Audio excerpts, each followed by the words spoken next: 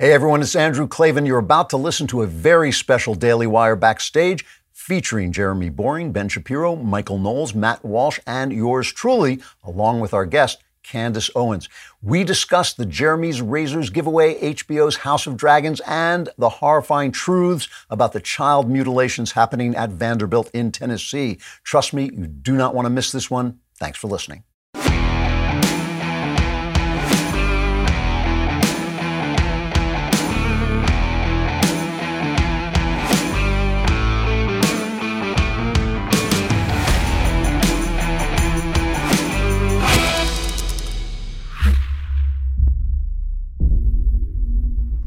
Ho, no. Welcome to the Daily Wire Backstage, sponsored tonight by Jeremy's Razors. Stop giving your money to woke corporations that hate you.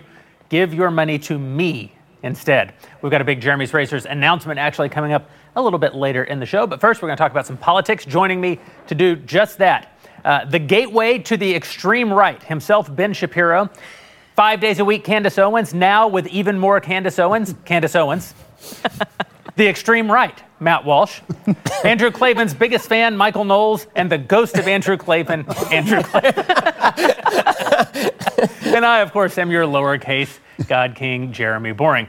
Not only do we have this great announcement coming up about Jeremy's Razors after the show, but we also have all kinds of fun things to tell you about that are going on at the Daily Wire. And one of the biggest things that's going on at the Daily Wire right now is that Matt Walsh is literally destroying Vanderbilt Hospital right here in our very own Nashville, Tennessee. Not literally. He is very much figuratively destroying. Figuratively, literally. I want to make sure. With this kind of I want to stuff make lately. absolutely sure that the police and all the enforcers on Twitter know that Matt is not literally destroying this hospital. Matt, tell us what's going on. Well, you know, we have Vanderbilt Hospital, which is right next door to us. Yeah. And so we became curious about their transgender program. They have a transgender clinic. And so we started digging into it. We spent a good week looking into it. And the interesting thing is that all of these gender clinics across the country have been just posting videos with abandon, admitting to all kinds of horrific things. But then over the last... Nothing.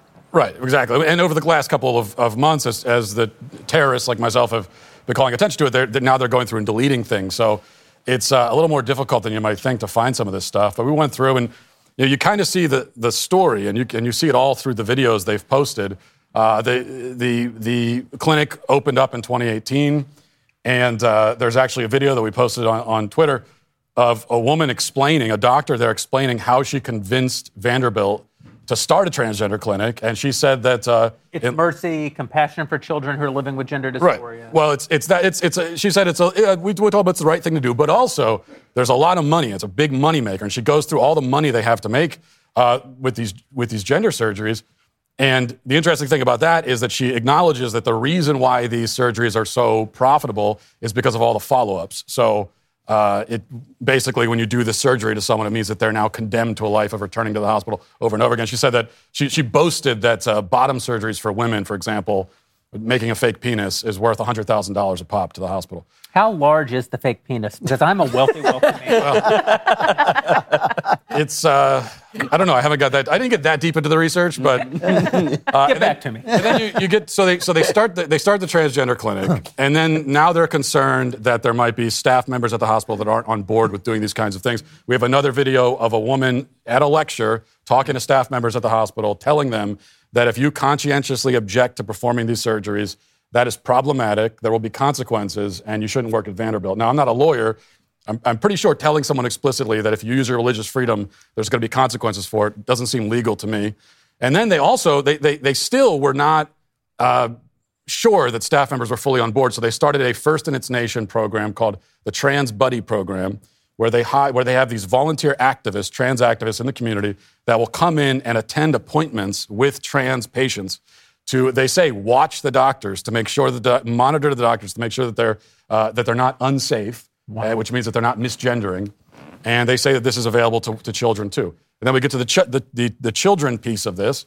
And if you dig deep enough, you can find that they give chemical castration drugs to children. They sterilize children. They give irreversible hormones to children as young as 13. They admit all this on video.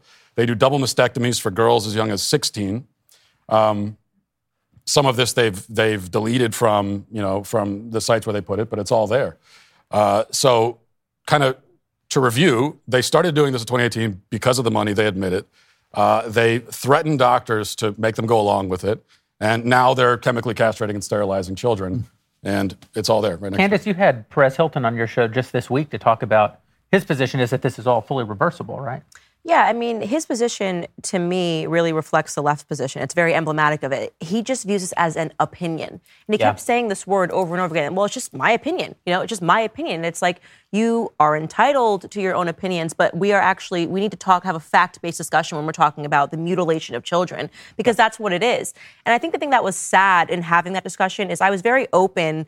I did not want to press him at all. I wanted him to actually hear from Scott Nugent, who had already been through all of this, but he was unwilling to edit his quote-unquote opinion after being presented with the facts, because it is a religion, right? The left it's a cult. It's a religion. So it's just, we'll sacrifice children on the altar of wokeism. I will say good on him for coming on the show. Not very many people with whom we disagree will actually come on our shows and defend their positions. It's an amazing piece of content. It's available at Daily Wire Plus for our subscribers as part of this broad initiative that we have really between now and the year to really enhance the value of our offering behind our paywall. So you can see that interview with Perez Hilton and Candace and Scott Nugent. You can also see our new member block, which we're adding to every show, including the new 5-day-a-week Candace Owens, where we get to hear from you and take questions and give you a little bit more content that's only available to members.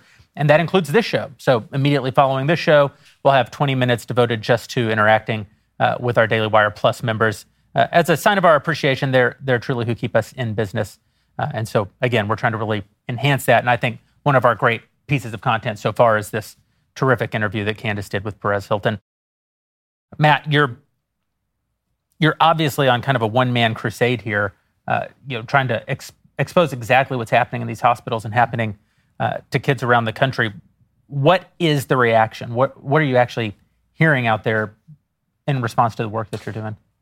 To this thing about Vanderbilt, the reaction has been, it's been pretty extraordinary just in the last couple of hours. I wasn't totally sure how people would react, because we've heard a lot about these hospitals recently. I don't know if it just all kind of becomes background noise, but I think that the one thing that is very clear to me from making the film What is a Woman to everything else we've been doing, that people really just don't know. They don't realize that this stuff is happening. I think the average American, if you go up to them on the street, even now, and you bring up, that children are being castrated, they would say, well, that's not happening. And it's like, of course, that's illegal. Yeah. But it is happening. It's happening in every state, and it's not actually illegal in any state. It is not currently illegal to chemically castrate children in any state. And the reason why it's not illegal, even though in many of these states like this one, you could easily pass a law and almost everyone would support it, but the reason why it's not illegal is just because people don't realize that it's happening, which again goes back to, that's why it's so extraordinary. Well, it never needed to be illegal. Right, never needed to be legal until the last 8 or 9 years. And for the last 8 or 9 years, the gender ideologues, the gender ideology brigade, they've been out in the open talking about how they're doing this. They've been very open about it. This is, in many ways, this is like abortion in that people just actually don't know. I was just at the Live Action Gala, great pro-life organization over the weekend, and they had an amazing statistic that they've figured out through their own internal research, which is that when people who are pro-choice are presented with their information, 19% of those people change their views in the pro-life direction just by seeing the pictures and the stories and the facts. The reality. You're saying it's almost 1 in 5, and it's because people just don't really know what an abortion looks like, what it really means. And I think when it comes to transgenderism, people don't realize that gender-affirming surgery means you hack off little girls' forearms and you hack off parts of their calves and you construct a fake, meaty, disgusting pseudo-genital. And it's so ghastly, it's out of the most dystopian novel. If you just show people what that is, it's not going to be 1 in 5 who change their opinion. It's going to be 4 in 5. It might be even more. And I can't agree that this is a religion in the sense, unless you mean like some Mayan, apocalyptic, child sacrifice. But religion, is kind of a reasonable thing garnered from faith and from reasoning about the world. This is mental illness, an upsurge of mental illness in this country that I've never seen before. But you read about it in history, the kind of thing people go mad. And I think this is a mass upsurge of mental illness followed by the atrocities that mentally ill people would commit if you agreed with their delusions. Well, what's really amazing about it is to watch as the scientific community mirrors the woke preferences of political class. Yeah. And that's been the theme, obviously, over the last several years, is how science, which was supposed to be the one thing that the Enlightenment gave us that was actually useful, because it actually, increased living standards and increased our technological ability to do things and increased life expectancy. And how quickly science made itself subject to the woke diktat is really astonishing on everything from COVID to, obviously, this is the most obvious example. When Matt, you talk about what they're actually doing to children, it is impossible, realistically, to separate that from stories like the one that we saw over in Canada, which I'm sure we all covered. This insane story of this high school teacher in Canada who was a man who walked into a high school wearing what effectively looked like beach balls in his shirt. Size Z is what I called it on my show. With size Z. It's prosthetic breasts that are like beach balls with like fake nipples on the end. And the students, rightly... You're talking like a George Clooney level Batman fake nipple. Not quite that. Not that intense. Okay. Yeah, and the students took pictures of this and everything. And the school district came to the defense of this man and said, well, he's a woman. I mean, he's a transgender woman, and this person has the right to gender identity. And the thing is that when you recognize that this is all part of the same playbook, that the same people who are saying that this man who is who's acting out a sexual fetish in front of children, I mean, that's what that is. That isn't even somebody who's saying, I'm a man who believes I'm a woman. That's saying, I wish to act out a bizarre sexual fetish that nobody's ever heard of in front of minors. And when this is now seen as an aspect of gender identity, and you're supposed to mirror that in Canada, because if you don't, then you might be in violation of anti-discrimination laws in places like Canada. You could have your livelihood taken away from you. You could be sued. I mean, there are real consequences to this sort of stuff in an anti-free speech nation now like Canada. That is part and parcel of the scientific community in the United States and Canada and other places that buy into the idea that boys can become girls, girls can become boys, and the way that all of this works is that you just hack some body parts off of people and you sterilize the children. But what about in America now? So obviously America's hat up in Canada always does crazy stuff, avant-garde. But what about in America? After Bostock, after a conservative Supreme Court justice sided with the libs and enshrined SOGI, sexual orientation and gender identity, into civil rights law, what if this happened at a school in America? Would you see the same kind of arguments? I mean, you definitely could. You definitely could. I mean, in fact, there was a case that just came up in Montana in which a judge ordered the state legislature to pass a bill. The state legislature said you're not allowed to change your birth certificate to your new assumed gender. If you're born male, your birth certificate stays male because you were born a male. The judge overruled that law, struck it down, and said that he would hold in contempt anybody who continued to maintain that you could not change the sex on your birth certificate, which is the ultimate retconning of science. Because that's right. No matter what you are or say you are now, when you were born, we knew exactly what you were. I mean, you could just look at you and we knew what you were. And so, 100%, this is a serious issue. And what the Supreme Court seems to be doing, and it's really quite frightening, is they are doing what they call the Utah Compromise. The idea being that they are going to expand anti-discrimination law to include sexual orientation, gender identity, but then they'll have religious clawback. So if you say you're a religious person, then there'll be a carve-out for you. But here's the thing. You shouldn't have to be a religious person to say true things about gender identity and sexual orientation. You should not. As we saw at Vanderbilt, if you supposedly when you want to use your religious exemption, there can still be consequences. Right, because what they always say about religion is that religion is just covered for your bigotry, right? This is the line you always get, is that it's not really that you have a really religious belief that, for example, men are men and women are women, and that there are hierarchies in terms of the morality of sexual activity. None of that's really a religious belief, they say. What they say is that that's just your bigotry speaking, and so you use the Bible as a cover for your actual bigotry. And it's also not... You don't need the Bible or any of the rest of this. You could just use, science and logic to come up with some basic natural law explanations of how human people are supposed to act in sexual context. But we're not allowed to do that either. That has now been relegated by the Supreme Court to only crazy religious people believe that, but they say it's for their crazy religion, then maybe we'll let them do it sometimes. Yeah. Well, this very issue, of course, did the most damaging thing possible. I mean, yes, there's the mutilation of children. Yes, there's the advancing of mental illness and the elevation of mental illness in our society, but it also cost me some money. What happened is Michael Knowles and Candace had a conversation, not on the Daily Wire at all, about gender dysphoria, and our friends over at Harry's Razors, for whom we had been advertising for some time, sharing the goodwill of our audience and exposing them to their products, decided that they not only weren't going to put up with you guys talking about that on some other platform, but they were also going to condemn our audience as being, having values misalignment and being retrograde and all this stuff. I don't remember their exact irreconcilable differences, essentially. Anyway, That pissed me off real good. And if you remember, at that time, I thought that a funny thing to do would be to launch a multi-million-dollar business. Because that's always, to me, the funniest joke is the joke that you take to the absolute most expensive extreme. Exactly. The more expensive, the better. And so we launched Jeremy's Razors, and it's done very well over these last 5 months. We've sold 85,000 razor subscriptions. People are loving the product because it's fantastic. I have our founder's kit right here. And they wanted me to use it as a prop and unzip it and show you all the things that are in it. But I'm just going to, spoiler alert, it's a razor with razor blades. It's a wonderful razor. You're going to love it. But what's happening next with Jeremy's Razors? This is the question I always get. And it occurred to me that there's a real problem. Obviously, if you want to stop giving your money to woke corporations that hate you, you're giving your money to Jeremy's Razors. Mm-hmm. Obviously, you're not buying, if you're watching this program, you're not buying your razors from Harry's or Gillette anymore. And literally propping up their socialist, leftist fantasy agenda with your money. But what about your friends? Mm-hmm. Right? Mm-hmm. You've still got... If your friend thinks Taco Tuesday is a form of cultural appropriation, they need a Jeremy's Razors. They do. If your friend... They wrote these. These are not my lines. Preach, Jeremy. If your friend insists that fantasy football draft should start with a land acknowledgement... No, so we're launching this amazing competition, the contest for a car over at jeremysrazors.com/play. And here's the thing. You can send out a unique referral link. You can start sharing that around to your friends. And someone is going to win the God King's McLaren. So I know if you're watching this show, you're probably watching it Backstage Live when I said it's not actually my McLaren. But here's how far I'm willing to take a joke. I bought the damn McLaren. I bought the McLaren so that I could give it away to whoever actually wins the contest for the car and refers the largest number of people, rescues the largest number of their friends from the tyranny of woke razor companies. It should be you.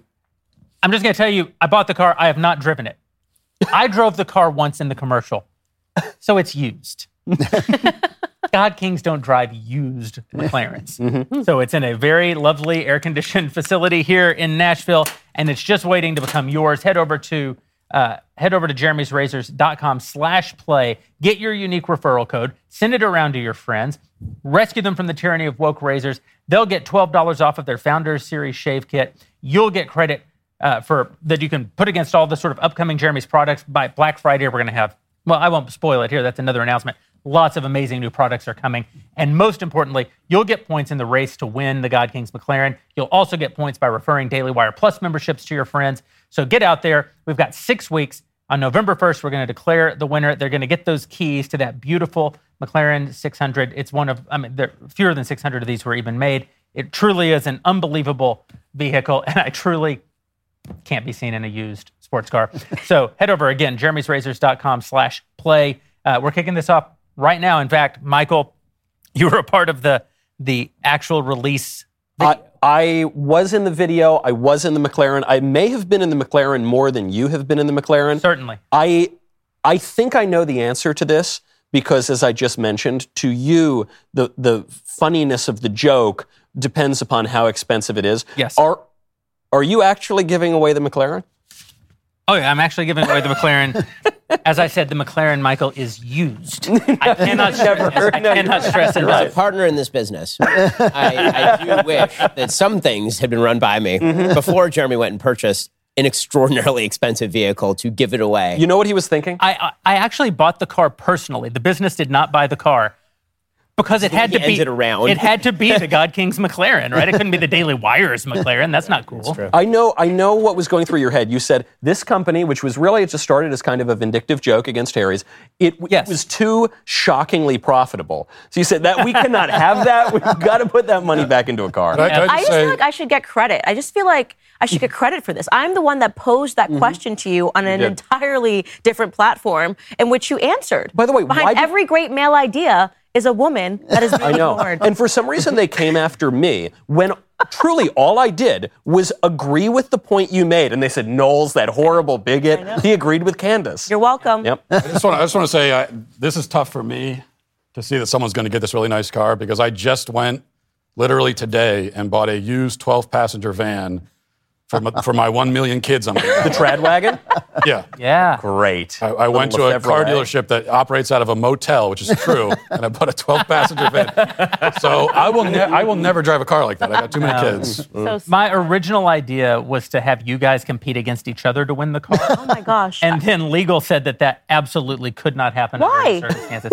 I don't know. Even if we just did it as like a gladiator fight where we just beat the crap out of each other? No, that's exactly what I had in mind. Who did you think was going to win? That's a very important question. Candace, you're the only one who could possibly drive the car. Obviously. The rest of us would be pulled over just for being in the car. There was a DigiDay story this week about media companies launching consumer goods businesses and how they all failed. And I thought, it's so interesting that the left can't grant any of our successes. Yeah. Like the Daily Wire is one of the biggest media companies, and we've launched a successful consumer goods business. So they just ignore our existence altogether. It doesn't fit their Or they narrative. try to deplatform. That's right. So the CBC this week put out a story suggesting, once again, that I'm mainlining people directly into extremism. And it was pretty great. I mean, the story itself was a lot of fun. It said, well, he is not associated with any known hate group. He does hold extremist views. And then the extremist view was that I had said that gender dysphoria is a mental illness. So me and the DSM-5. Yeah, I was going to say that used to be known. The two of us, DSM-5. gender identity disorder. Me and every psychologist in America. Until 5 minutes ago. Yeah, well, I mean, still. I mean, gender dysphoria and the DSM-5 is a mental disorder. I mean, that is what it is. I like when they make fun of us for being moral. Like, I barely tweet anymore, but I went onto Twitter and they were talking about me and Ben having this discussion about how pornography is bad for relationships, and they were, like, mocking us, and I just went to myself, okay, I guess because we're being moral and we're discussing the corrosion By the way, of American values. That is what it is. So I was trying to... They mock morality. I was racking my brain for, like, what was the thing that was my extreme moral view? Because they were like, well, you know, he has extreme views on objectification of women. I was like, have you met me? I'm an Orthodox Jew. Objectification of women, like, ain't in the arsenal. So your extreme view is you're against it. Right, exactly. And then they said something about masculinity. I'm like, my extreme view on masculinity is that men should get a job, get married, support their kids, and raise them. Like, I know, very extreme stuff. And then I realized that the actual extreme view is, of course, all of those things, plus the idea that, as I said before, certain types of sexual activity are more moral than other types of sexual activity. And this is the one big thing you are not allowed to say in the United States. You're not allowed to say that any type of sexual activity is more or less moral than any other type of sexual activity, because we have boiled down identity in the United States to who you want to screw. And if you doubt in any way, shape, or form that somebody's choices on this front are either less moral than another person's choice, without even talking about government regulation, if you doubt that, then you are a bigot. Yeah. And Unless you're a straight man not attracted to trans women, in which case that's true. In which case they can condemn you. That's right. Yeah. I had a conversation with a gay friend last night and it was all about this topic, the topic of identity.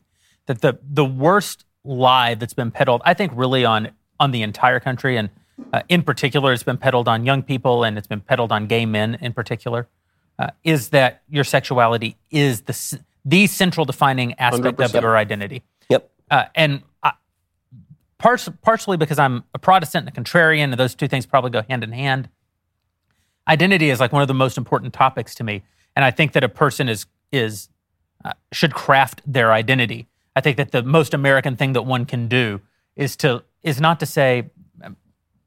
I'll pick on you, Michael, just for a minute. You're obviously very proudly an Italian American, and you eat meatballs. And one time, I remember an actual Kill people. That's right. Piano wire. I actually remember there was a whole year where Michael would, for breakfast, bring a pizza pie to the Daily Wire. Extra large. Extra large. And would eat pizza, it. yeah. He was trying to get in shape for a movie that Drew and I were never going to cast him in. I remember this, actually. Oh, yeah. I gained 20 pounds of muscle. You did? Yeah. I did. And then Well, I you stopped. gained 20 pounds of merit. I realized there's one thing you're supposed to do. They say you gain all the muscle, and then you're supposed to cut. I didn't cut. I never did the cut. But I think that saying I'm an Italian American can be taken to a bad place. Yeah. And that one of the things that's great about America is that we get to sort of look at the world and choose the best parts and kind of and build the individual out of those best parts. You're not just an Italian American. I mean, the Queen died this week. Yeah. I was moved by it. I'm as far as I know, not British. My ancestry isn't British, but I can look at the role that Britain has played in world history. I can look at the work of Queen Elizabeth over the 70 years of her reign and see something that I want to emulate, see values that I think are good. And I want to appropriate, which I think is a very good term. I want to appropriate the best things from around the world and build sort of a uniquely American identity or a uniquely Jeremy identity. That doesn't mean throwing out the past. It just means that we get to be selective about the past. I say all the time, I want to take the very best ideas of the past and build a future on top of those. I want to dismiss the very worst ideas of the past and not include those in the future that I think that we can all build together. But what we've said to young people and gay men in America is, all you are. You're not the best ideas of the past. You're not the best ideas of your heart. You're not the best ideas you've had. You're not a pianist or a cellist or a woodworker or no. That's right. You are only this thing. Well, that's a Freudian. Right? I mean, it's a takeoff on Freud. It grows from Freud, but it also eliminates the entire creative tension that America has exemplified between identity and role. You know, the idea that, yes, I want to do this, but it might be wrong. It might be bad for my spirit. Yes, I come from these descendants, but I want to go in a new way. And that creates a tension. All our movies are about this, Get Out and The Godfather, about, you know, I want to be an American, but something else is pulling me. And that is an incredibly creative way to live because it exemplifies the spiritual life. The spiritual life is that I'm in this body that wants certain things, but not all of the things it wants are good for me. And so we're in this wonderful tension. Speaking of sort of Hollywood and all of this, you can see the evolution in movies of how narrative has changed in America. Right? All the movies used to be about how I'm driven to do this thing that would be my bliss, but I have this role and I have this duty, and so I have to actually do this role in this duty, and it's really important that I fulfill this role in this duty. And now every movie is precisely the opposite. Society is calling on me to do this thing, but I'm going to break free and be me, and being me is the most important thing that there can possibly be. You see it in the Disney universe. We'll get to, I'm sure, Matt's Disney comments in just a second, but the Disney universe went from Jiminy Cricket saying, always let your conscience be your guide, to Ilsa singing, no right, no wrong, no rules, I'm free, right? I mean, like the idea in Disney movies has explicitly moved away from the idea of you're supposed to have a role within a certain confine to find your bliss, be yourself, and being yourself is the greatest hero you can be. I do think that Americans can be uniquely individuals, that you can be yourself. It's who your true self isn't utterly unmoored from reality. I like the term classical liberalism as a descriptor for my views. Classical is a major part of the term, right? It's not freedom, it's not throw away the past and you will be free. But it's within the best ideas of the past, there is a freedom. In the religious worldview, the idea is that you are a biological being and you have to reach beyond yourself to values that are far beyond you. And you have to fulfill roles in order to reach those values, right? I mean, there's an interplay between you and civilization. The process of raising a child is taking what is essentially a piece of raw biological material and turning that into a civilized human being. This was the process of actually civilizing people. And we've decided civilization is bad. It's an imposition on people. Yep. And because civilization is an imposition on people, civilization itself must be wrecked and it must be ruined.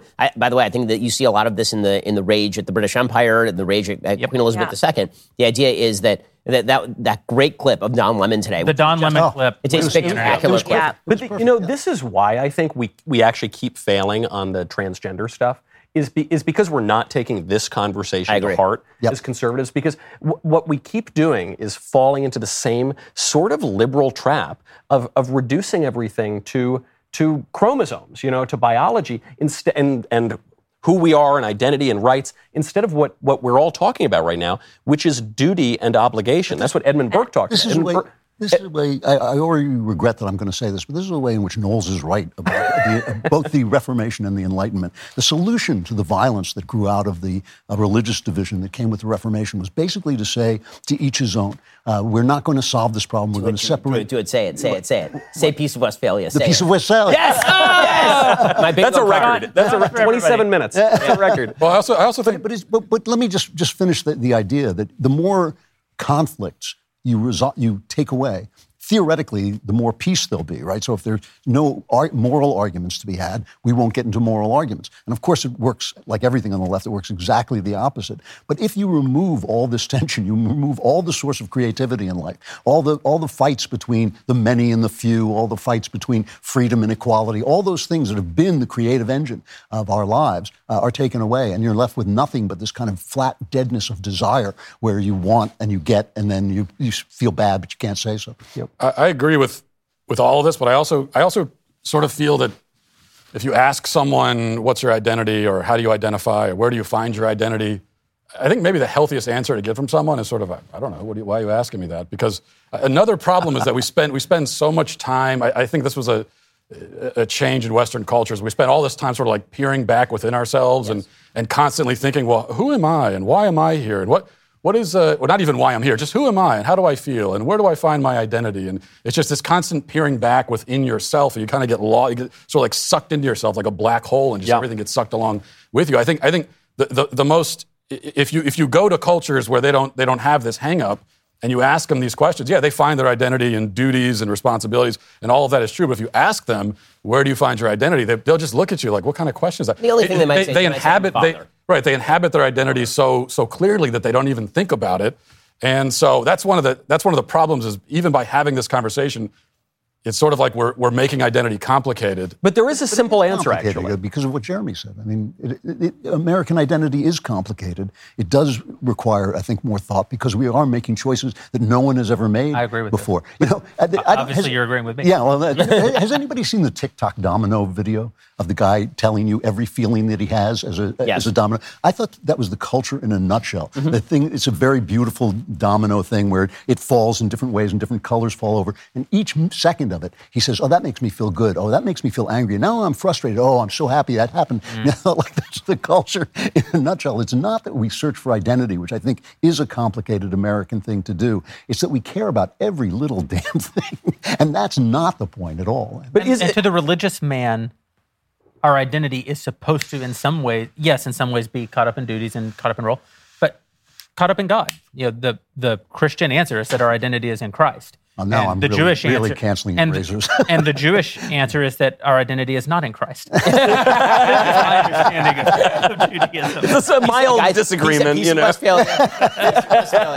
Didn't we still get to kill you guys? This is the simple answer, right? You know, God in the burning bush talks to Moses, and he says, "My name is I am who I am, and I am essence itself." And so, and so you know, if you find your identity in being, in I am who I am, then it's pretty simple. And by the way, a lot of that downstream comes to duty and role, and here's what you're supposed to do. But there's also jazz. Like, I don't want to be. I'm not a conservative in the fundamental sense. I don't think that we are born into sort of a gray life in which we must live out our precise duty and do exactly what was done before us. Of course, I don't think that we're to be free, and I love the complexity of American identity. We do have the opportunity to play jazz, but the thing about jazz, or the thing about the great Impressionist painters, is the Impressionists were good painters. And the great jazz musicians are good musicians. They know the rules. They know the difference between John Coltrane playing notes and you playing notes on a trumpet. That's correct. That's exactly right. And we've completely obliterated this. This is one of the problems, actually, I mean, as our friend Dennis Prager would say, in art, this is one of the big problems, that the people who knew how to color outside the lines also knew how to color inside the lines. They knew the purpose of the lines. And now art is basically, we don't know the purpose of the lines, we don't know the purpose of any, and that's true in society also. What is the purpose of these roles? Why do we even need these roles? What if we just explode these roles? And one of the big problems is that in a post-Enlightenment era, one of the things that we've done is, now I'm going to quote Oakeshott again. Here we go, baby. We're doing it. Michael's jam right here. We're going far right tonight. You're just a corrupting character. It turns out Michael is the gateway drug to this. Exactly. But you know, Peter Boghossian, he put out that picture that I was talking about earlier of that person in Toronto who's wearing like the fake breasts. And he said, you know, try to explain to somebody, like just in a rationalistic way. We all have the gut feeling that this should not be exposed to children. Now try to explain to somebody in a rationalistic way why this shouldn't be exposed to children. You can do it, but it's a little bit like you have to think about it for a second. And the answer is, you shouldn't have to think about it for a second. You should say this should not be exposed to children. And there's nothing wrong with that. That doesn't make you a bad person. It's okay to have an instinct where you say this is not appropriate for children, because we have the inherited wisdom of ages saying this is not appropriate for children. And tossing that out as a source of data is a real mistake. And one of the things that we've done in a very American post-Enlightenment way is we've basically said, if I can't justify it, it should be discarded. And that's not the way that you approach change. I cannot tell you how much I agree with this. I've been, for the last few weeks, I've been talking to people about things that you should just not do because you should just not do them, like chemically castrating young, healthy boys or cutting the breasts off young, healthy girls. Like that shouldn't be a conversation. There should not be, that actually is a conversation with only one side. Stop doing that. Right. And you know, you only have to go back. I mean, I know this is it's become such an overused trope, but it's still a good thing to remember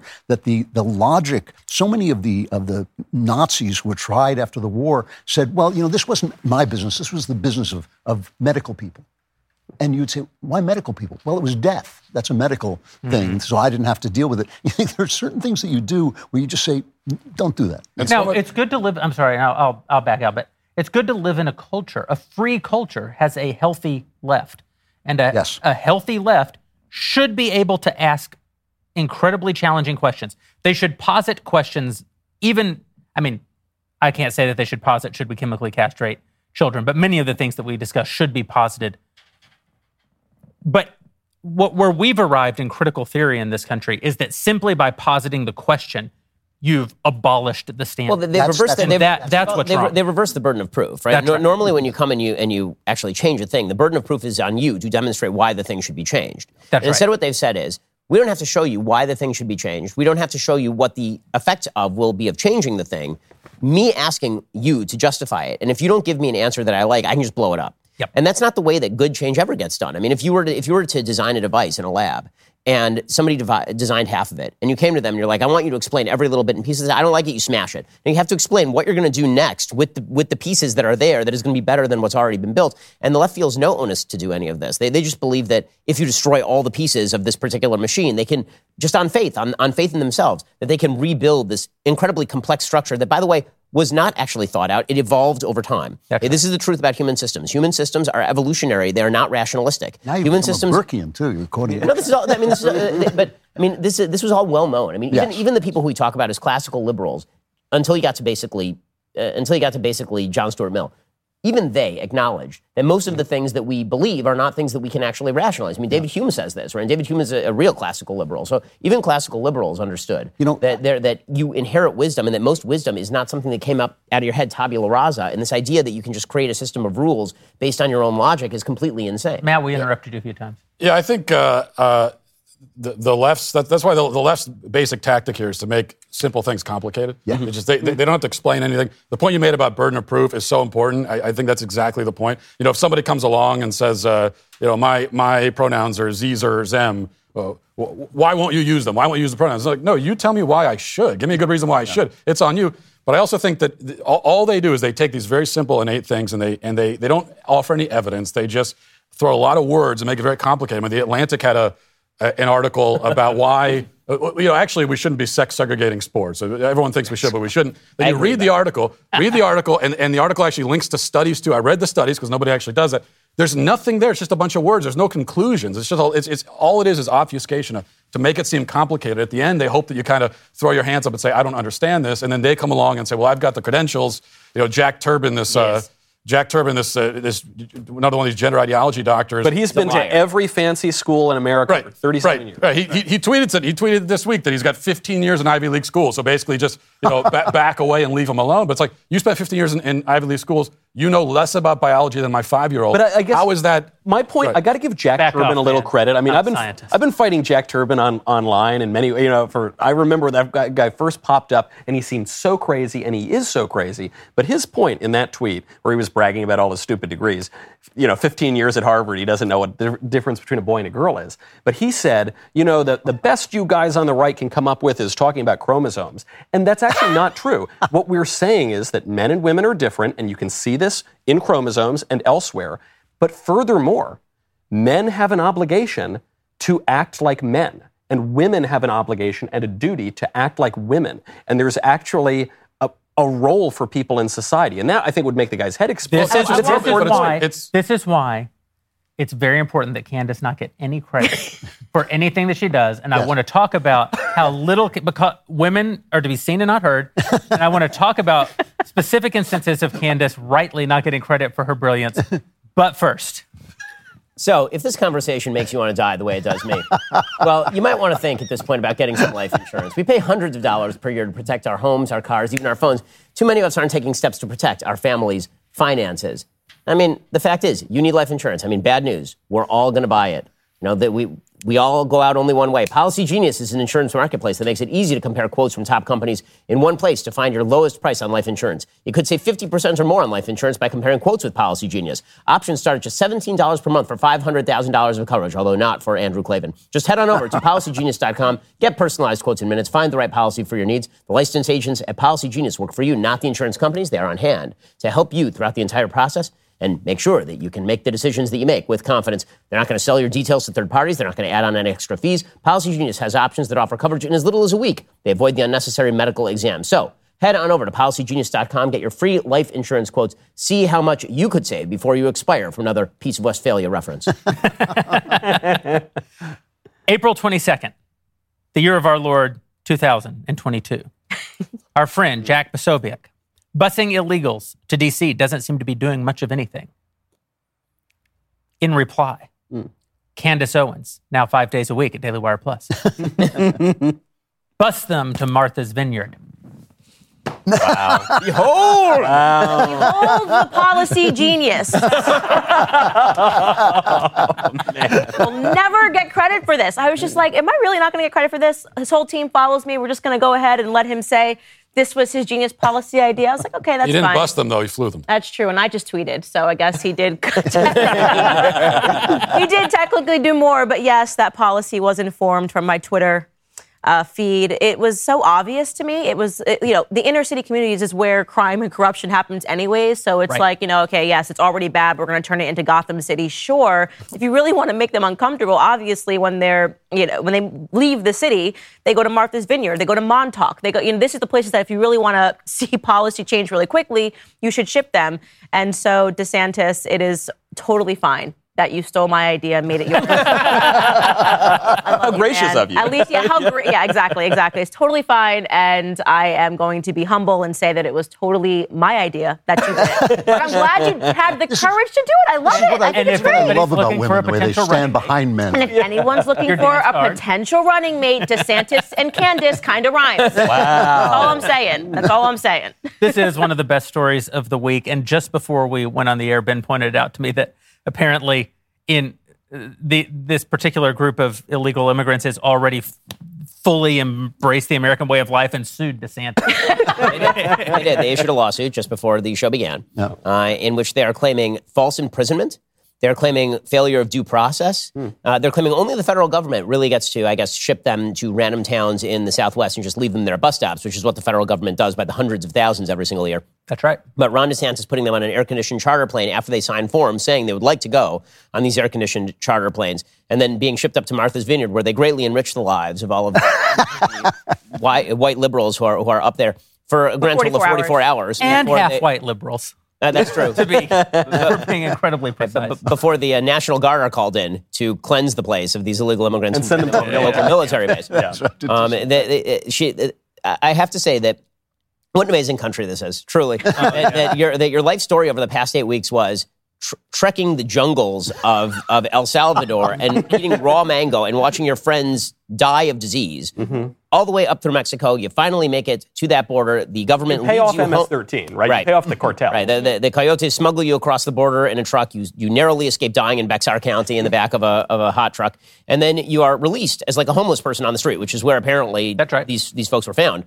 And then you are flown to literally the richest area of the United States on a charter flight, which is what most Americans, maybe this should be actually our next Jeremy's Razors promo, is that if you sell a lot of razors, we will put you on a charter flight to Martha's Vineyard. Because that's pretty awesome. Where you can enrich the lives of so many. And so now they're suing Governor but DeSantis. which progressive that lives on Martha's Vineyard is obviously funding that lawsuit? Who do you think it is that's going to be behind it? Because they didn't come up with this idea all by themselves. Oh, no. There's a legal aid fund. It's a left-wing legal aid fund that is being funded by, obviously. I just liked watching the guys on Martha's Vineyard quickly painting over their "In This House We Believe" signs, keep out, we meant. Well, what they said was one of the Martha's Vineyard residents said that after they deported them, they called the military in to deport them to a military base.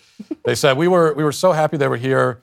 We were so happy to help them on their journey. So that's a good euphemism for deportation. Maybe we can start using that. Did you see what help them on their journey back to Mexico? Did you see NBC News? They had to delete the tweet, but they didn't delete the article. They said that. Oh, there it is. There's the tweet. Florida Governor Ron DeSantis sending asylum seekers to Martha's Vineyard is like me taking my trash out and driving to different areas where I live and just throwing my trash there. Hey, did you hear what I called them? I called them trash. Like seven times. That's what they believe. That's what they think of immigrants. A foundation that helps refugees. That's how that person sees them. Right.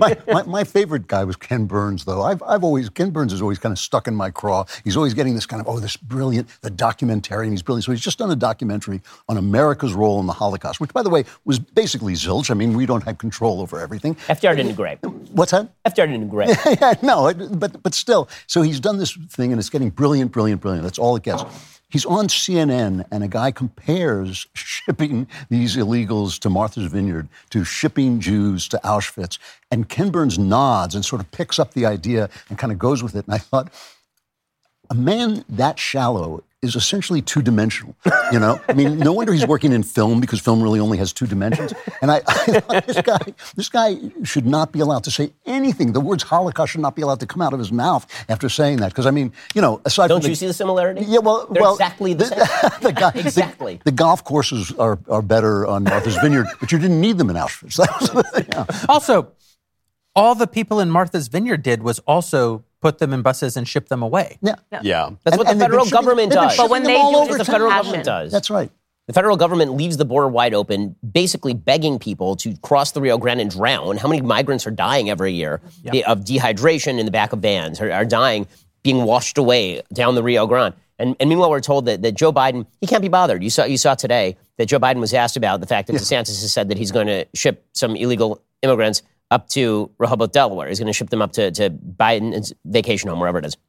And Biden was like, well, you know, the weather's real nice here this time of year. It's like, well, I thought it was your job to take care of these people. I thought this was your job. That's right. Eric Adams had a pretty wild exchange on Jake Tapper where he was talking about how terrible it is. All these people are being shipped here, and it's just so terrible, and it's straining our social services system, because when you ship 11,000 illegal immigrants since May to a city of 8.5 million people, that strains the social services system, but it does not strain the social services system of Yuma, Arizona, population 97,000. To have 100,000 people sent there every year. That doesn't do anything. And then Eric Adams is asked by Tapper, so would you say to Joe Biden that he needs to get control of the border? He's like, no, this is a humanitarian problem with a human cause. He's like, well, is that human Joe Biden?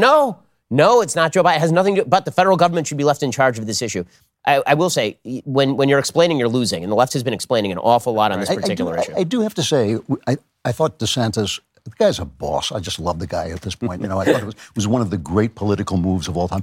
I do have a heart for these poor people. You know, I hate to say this because Shapiro will kill me about it for the weeks, but I have a heart for these poor people who are gotten involved in the fact that our politics has collapsed into absurdity. You know, so I mean, DeSantis is doing absolutely nothing that the federal government hasn't done. But at the same time, these people are being, you know, these poor, desperate. I don't people have the same heart. What do you mean? I mean, they're opting into. They're opting into this. They're not going. I thought it was Shapiro was going to come them out. Yeah, like taking them out of these South American cities and forcing them to come to America and be dealt with like political ping pong. It's like they're opting into this. No, so. but I'd opt into it. But they're opting into. I would opt into it if I were them too. Yeah. I mean, the truth is, America is a place that calls forth the dispossessed, right? That's part of what we do. The problem isn't even that we have open borders. I mean, open borders is bad, unsecured borders is bad, but America actually always has been incredibly pro-immigrant. The problem is that in the second half of the 20th century, the left did away with the idea of the melting pot. They did away with the idea that people need to assimilate into our... Yeah. There almost wasn't a distinction, though, for many hundred. You know what? I'm the only one here that's married to an immigrant, right? No, I am. Oh, crap. And we're trying to deport him, too, But by there's the a way. process, George, there's a process, and people don't realize how long that process takes. Of course. And so it's such an insult to just be like, well, America is... But the main reason, we like legal immigration. The main reason that we have all these processes is because we've actually destroyed the thing that made America able to be the most open country to immigrants in all of history, which is the melting pot and individualism. Well, once you have a welfare state and multiculturalism, that's really the big one. Now you have to close down these borders. Well, I mean, it used to be that you left a place in Europe where you had, whatever level of material well-being you had, to go to a place that was a literal wilderness, and there was nothing really here. There wasn't a lot here. And even if you're talking like early 20th century, for you, there really was still not a lot here. You were arriving here dirt poor, not knowing the language. So what that meant, and there was no welfare system. So the basic idea was that maybe if you were lucky, you had some distant relatives who were here who would prop you up for a few months while you learned to stop speaking Yiddish and you started speaking English, which is exactly what happened with my relatives, 4 generations ago, and they came in 1907. But the basic idea was that we were drawing the best, the most entrepreneurial, the people who are the most risk-seeking to the United States. And there's still a lot of those people who I think want to get here. But when you have a welfare state, and basically the idea is you get here and we are going to provide you all of these fulsome benefits, of course it changes the math. And that's not just in the United States, that's in Sweden. Why do you think a right-wing government just took a seat in Sweden? But why are we doing this? I think that's kind of a question that is on a lot of people's minds, is why is America doing this? Because people keep saying, like, open borders, it's bad policy. No, it's actually good policy for the left. They're doing this intentionally. Also, today... We predicted that when they got power, the first thing they were going to do was try to flood a bunch of illegal immigrants over it. And they pretend that this was some wild wild conspiracy theory and it wasn't actually true. Sounds like a great replacement theory to me. Well, You're going to get canceled for that. Whoa. But I've been saying it forever. They want to replace Black Americans, right? I think that what we're seeing and what has been shown is that obviously Black Americans are the most impacted by this influx of illegal immigration. And this was, by the way, policy work that was done under Obama to reveal that they were taking Black American jobs. This is not a conspiracy theory. It was actually a congressional review that was done, a policy paper. And when you talk about that, when you say, actually, I was saying this Black America like crazy, as soon as they get power, our vote is going to be irrelevant. Right. Because what they're going to want to do is they're going to suddenly say, which they have said this week, let's just give them all status immediately, right? Which means this is going to turn these people into voters. That's what they want. They're telling you what they want to do. And then again, that Black American vote, which is so significant for the left, it's not going to be that significant because they're going to turn to them like they did to Black America in the 1960s, and they're going to offer them handouts. They're going to offer them welfareism. They're going to say, well, if you vote for us, what we're going to do is give you these handouts, and these evil, backwards Republicans don't want that for you. I mean, this is LBJ 2.0, the Great Society Act. You know, to that point, I mean, that's a really excellent point. But there is also this historical fact that for a lot of the early 20th century, we did kind of put a pause on immigration because there was so much and there wasn't enough assimilation. We had a major milestone today, which is that today, year to date, we've had 2 million border apprehensions in the United States. Apprehensions. Those are just the ones we got, okay? And it's only September, so we've got a quarter of the year left. That is an insane number. That's border apprehensions. Then you're going to have another million legal immigrants. You're talking minimum 3.5. That's 700,000 gotaways. Yeah, exactly. And so when you look at the last 60 years of immigration, you are talking about the largest movement of people in recorded history.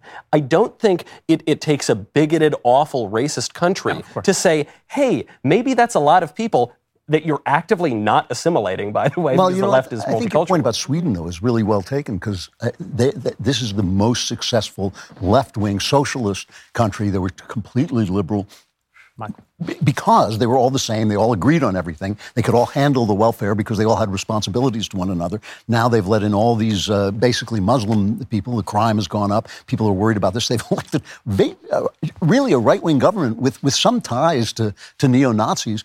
And the thing that you always forget is that fascism is always a counter-revolution. Almost historically, fascism has always been a counter-revolution. So these are the actions you take that lead to fascism in reaction to what you're doing. I was recently reading Neil Ferguson. No justification. Yeah. But an explanation. No, exactly. But it's a good reason not to do. If you're looking at history and you wish to prevent fascism, you should stop pursuing policies that lead to a reaction that is fascist in nature.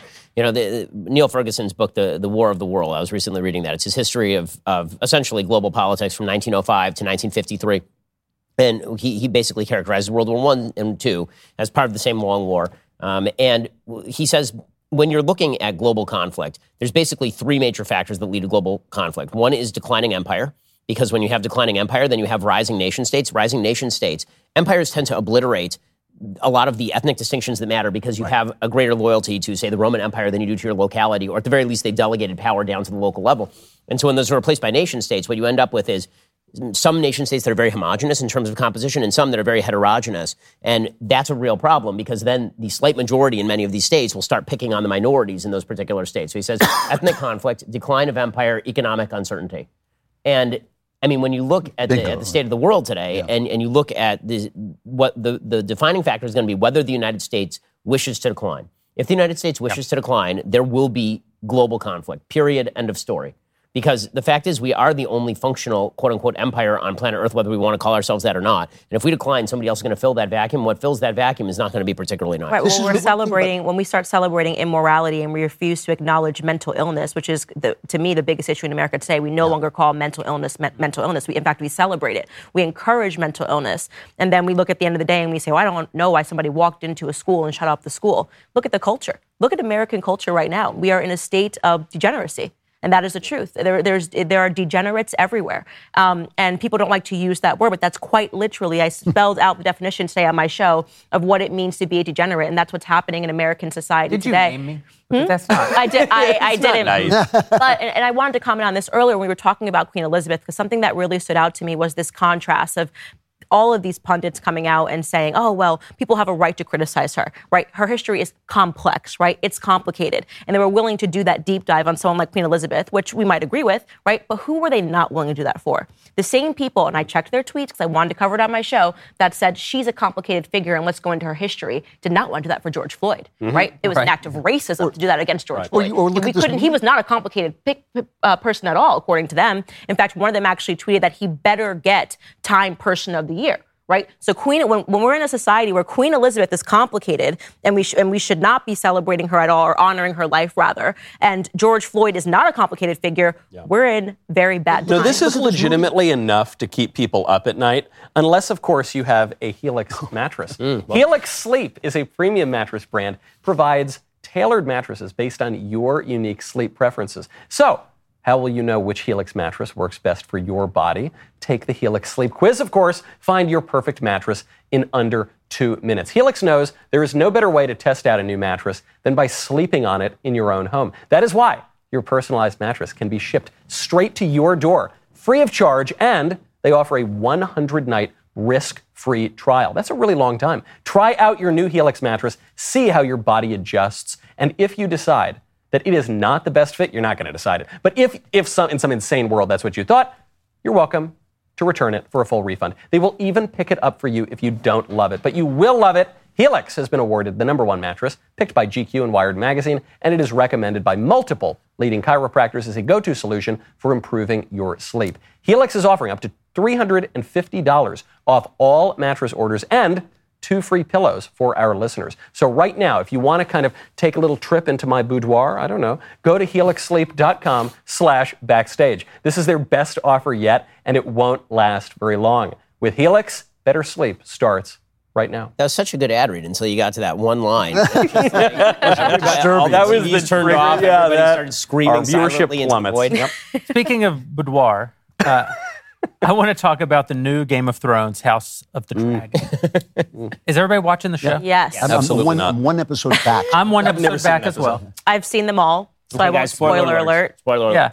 Can I just... For you two, we're not... spoil it for both of you. Yeah, we're not waiting. Do it. Do it. I want to hear it. I just don't know. This last episode, I just felt suddenly we got into woke territory. Like there was just like the interracial relationship in, England plus the gay couple plus. I was just like, okay, where are we going here? Is this going to be one episode? And by the way, all of that backlash when they were saying, oh, it's racist because of this. It's like, no, it's just not realistic. I don't care if it's like watching a show that's supposed to be about Africa in 1820 and seeing a white person. It's just, I just want shows to be realistic, and suddenly it's not allowed anymore, I guess. Well, that reminds me of The Little Mermaid. Can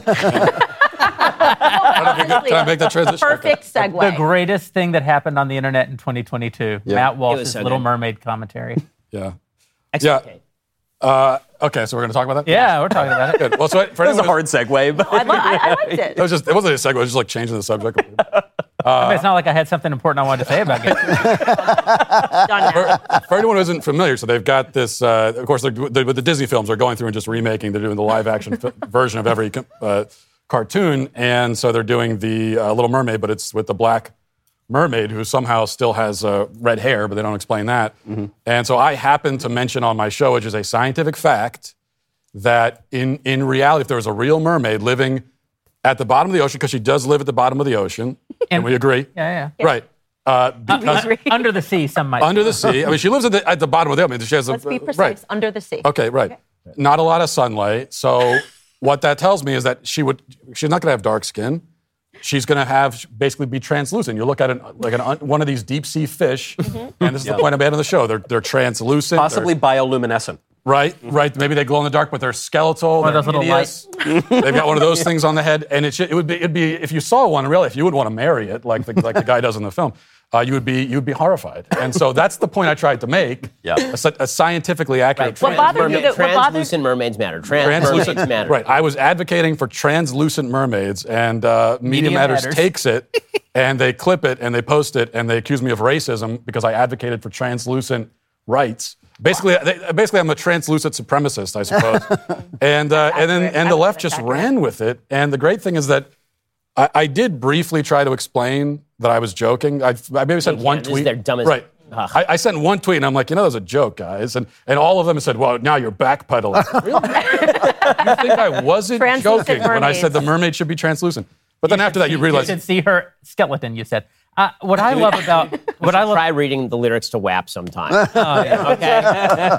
You will not be allowed to joke. No sense of humor. It's a 15-minute comedy segment, and the left is like, Ben Shapiro offended desperately by WAP. It's like...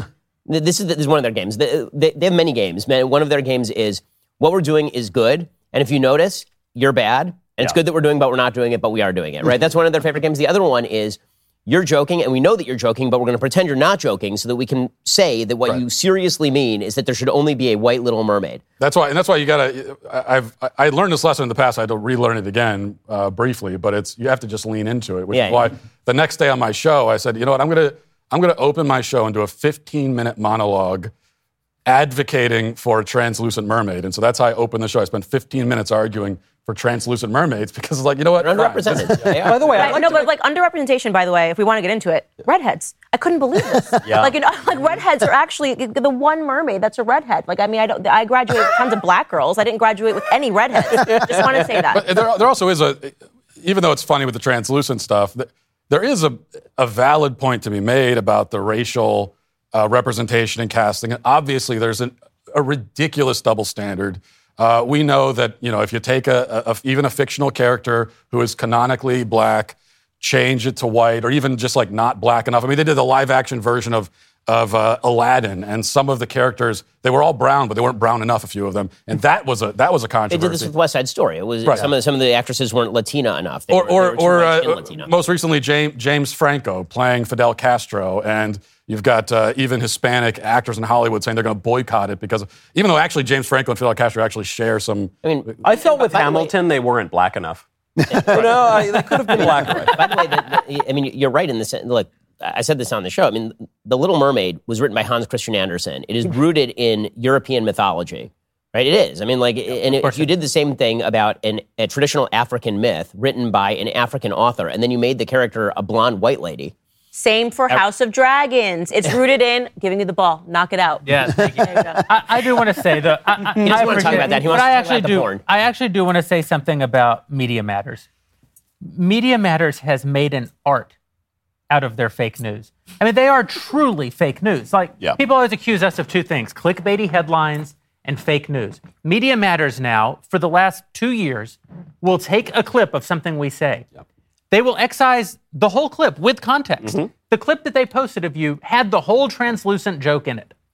But then they write a clickbait headline, which omits all of the context. Ellipses are their best friend. Mm-hmm. This allows them to get a lot of clicks, saying something, attributing to you a view that you don't even hold, start up the left-wing rage machine.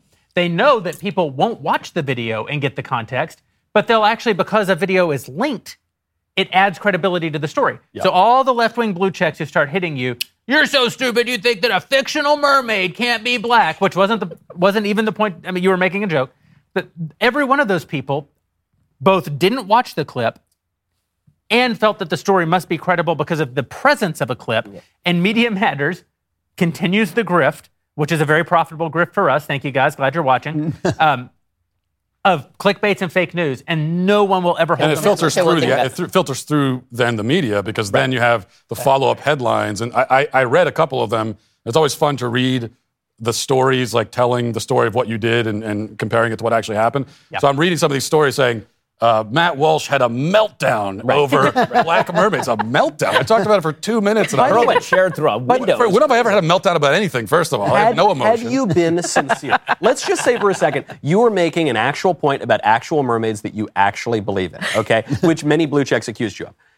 And which Michael believes in. He told us just before the show started. So listen, all I'm saying is, all I'm saying, Christopher Columbus on his maiden voyage saw 3 mermaids. There have been, John Cook saw mermaids. There have been eyewitness What race accounts were of they, mermaids. is the question. Well, actually, probably black, because they were probably manatees. But I'm just putting that aside for a second.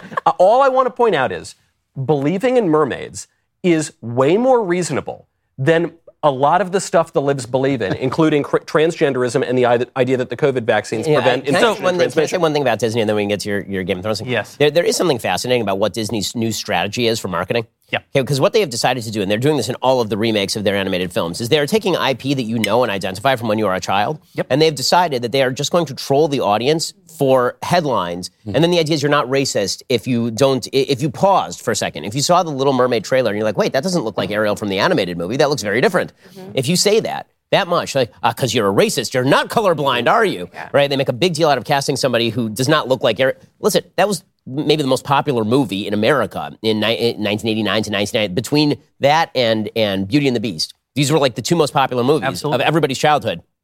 The actresses in these movies, you would think, would look like the intellectual property in the movies, and then they changed it. And so the idea is that if you notice that and you're like, oh, that's kind of strange, you're not even like, I'm against it or I hate it. You're just like, that doesn't look like what the movie looked like. Pocahontas was played by Elizabeth Warren. It would be objectively weird, right? And it's true. They do that because it's like what you always say. They want you to react, and then when you react, they call you a racist. Why are you noticing? Why are you noticing? But even if you don't, because it's weird. Even if you don't react, because before the whole translucent mermaid debacle, prior to that, actually nobody was actually talking about the race of the mermaid. In the Daily Beast, a day before, they had an article saying that I forget the exact phrase, but racists were the racism, the racist backlash against the Little Mermaid is out of control. They said the headline, and then because I read the article, how dare you? And I thought, okay, they're going to pull a few tweets of people complaining about the Black Mermaid. Nothing. They had zero examples of anyone even mentioning the race. Instead, what they cited were tweets of people complaining that the underwater scenes didn't look realistic enough. The CGI wasn't very good. And so as the Daily Beast writer just editorializes and says, well, they're complaining about the CGI, but really it's because they're racist. What I want to know is why doesn't she have a seashell bra? It's totally inappropriate. Yes. Okay. So the porn in Game of Thrones is what I actually want to talk about. Hollywood. Have you guys noticed, having seen all the episodes now, in the first episode and in the third episode, lots of nudity? I mean, that third or fourth episode, it's about as much nudity. Fourth episode is like 20 minutes of nudity. About as much nudity as you've ever seen in a show. Guess I got In the episode, both of the main female characters also have a sex scene. Right. Neither one of them. I noticed that. Neither one of them is exposed. Yep. They're naked but obscured. They're not. So Hollywood has determined in the Time's Up Me Too era that they will know. So all the nudity is essentially non-speaking background actors. Yeah.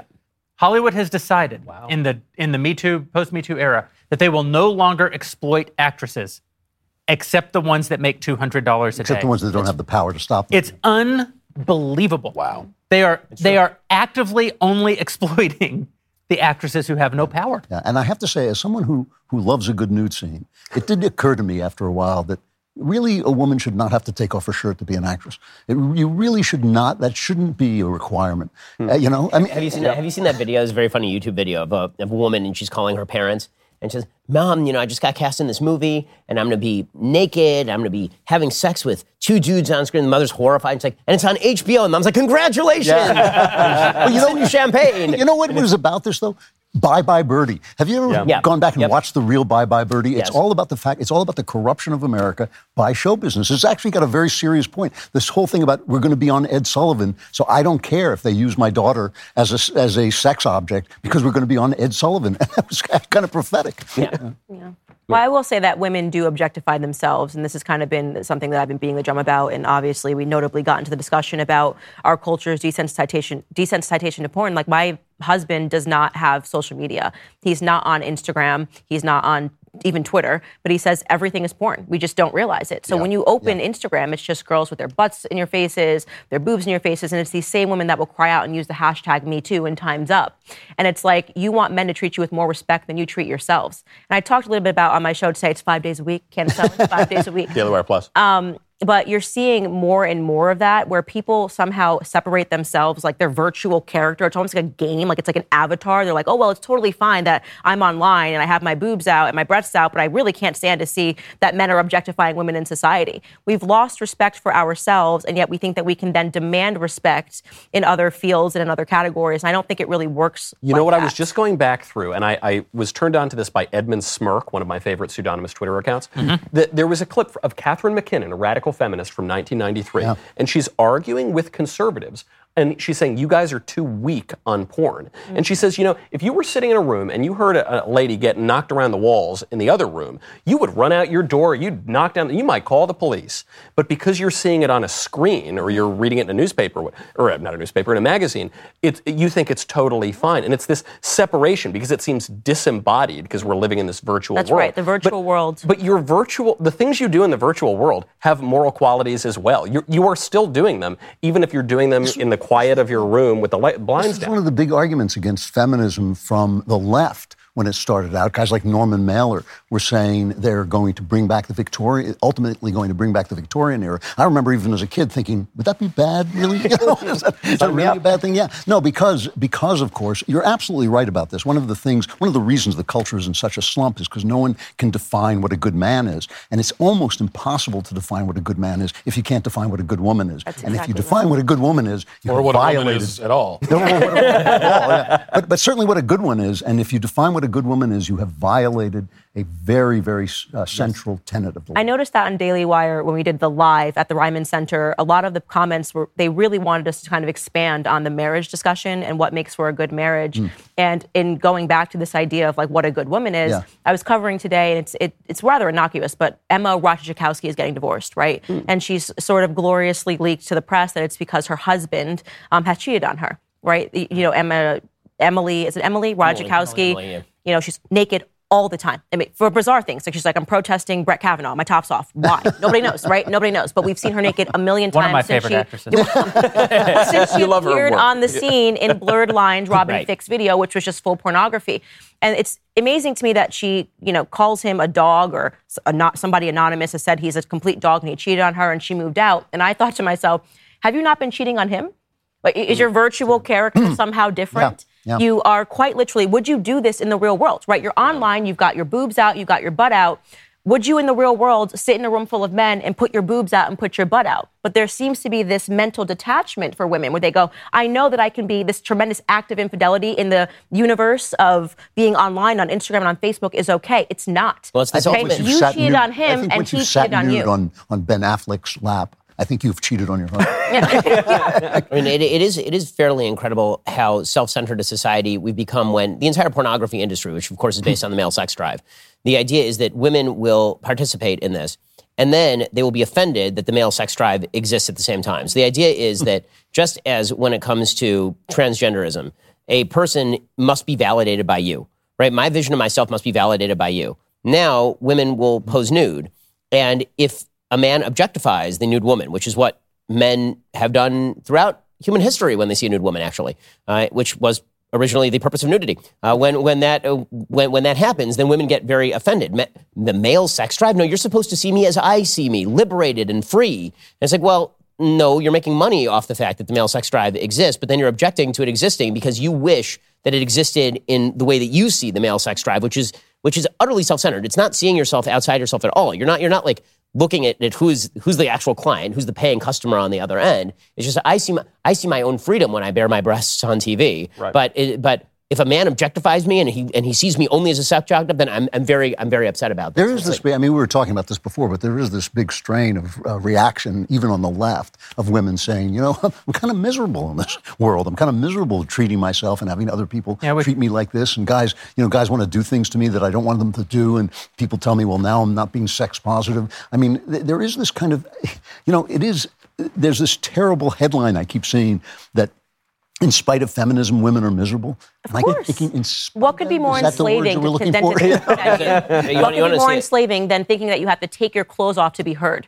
Like, you could just comment on Brett Kavanaugh, but instead you have to take your top off because no one takes you seriously, and you know that. You don't take yourself seriously. And you're right that they do. It's all the joke. It is all the joke from Arrested Development. My eyes are up here, Michael. Yeah. Right? You've got the gal who is so obviously putting her breasts in Michael's face, and then he doesn't look. Yeah. But she wants him to look so bad, she repudiates him anyway. My eyes are up here. That's the whole thing. There's a great video that was going around of this woman. She's a conservative, and she was she's wearing a 1950s housewife outfit, and then she's also wearing like the 2022 blue-haired MSNBC glasses outfit. And she's talking. It's supposed to be a conversation across time. And the 50s housewife is like, so, how's the future? Are you doing well? And she's like, yeah, everything's amazing over here. And the 50s housewife is like, so do you have any kids? She's like, no, I have no kids, but I have 3 cats. She's like, but you have an amazing boyfriend. She's like, no, I have no boyfriend, but I can have sex with whoever I want. She's like, that sounds terrible. Are you happy? She's like, well, I don't have kids. I could take a magic pill that gets rid of the kids, or I could just abort the kids. And she's like, well, yeah, but is this, in the end, is this making you feel more happy? She's like, well, I do have a pill that makes me happy. It's like,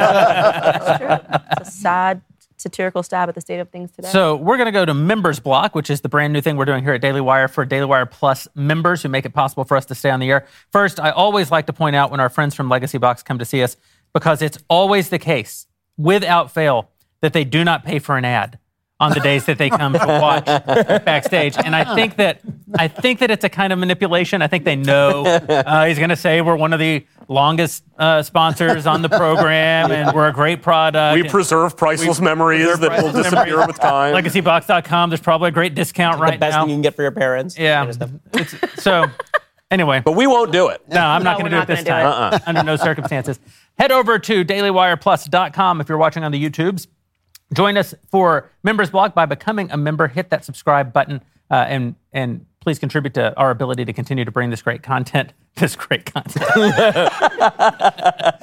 you'll be able to ask us all kinds of questions. Who do we think is Joe Biden actually running in the election? Will Jeremy actually say purple giraffes like the Daily Wire superfan group chat wants him to? That's true. They were all in this little group chat saying, will he say purple giraffes, purple...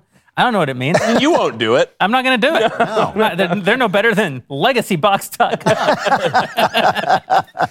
Hit that subscribe button. Join us for Members Block, which is starting right now.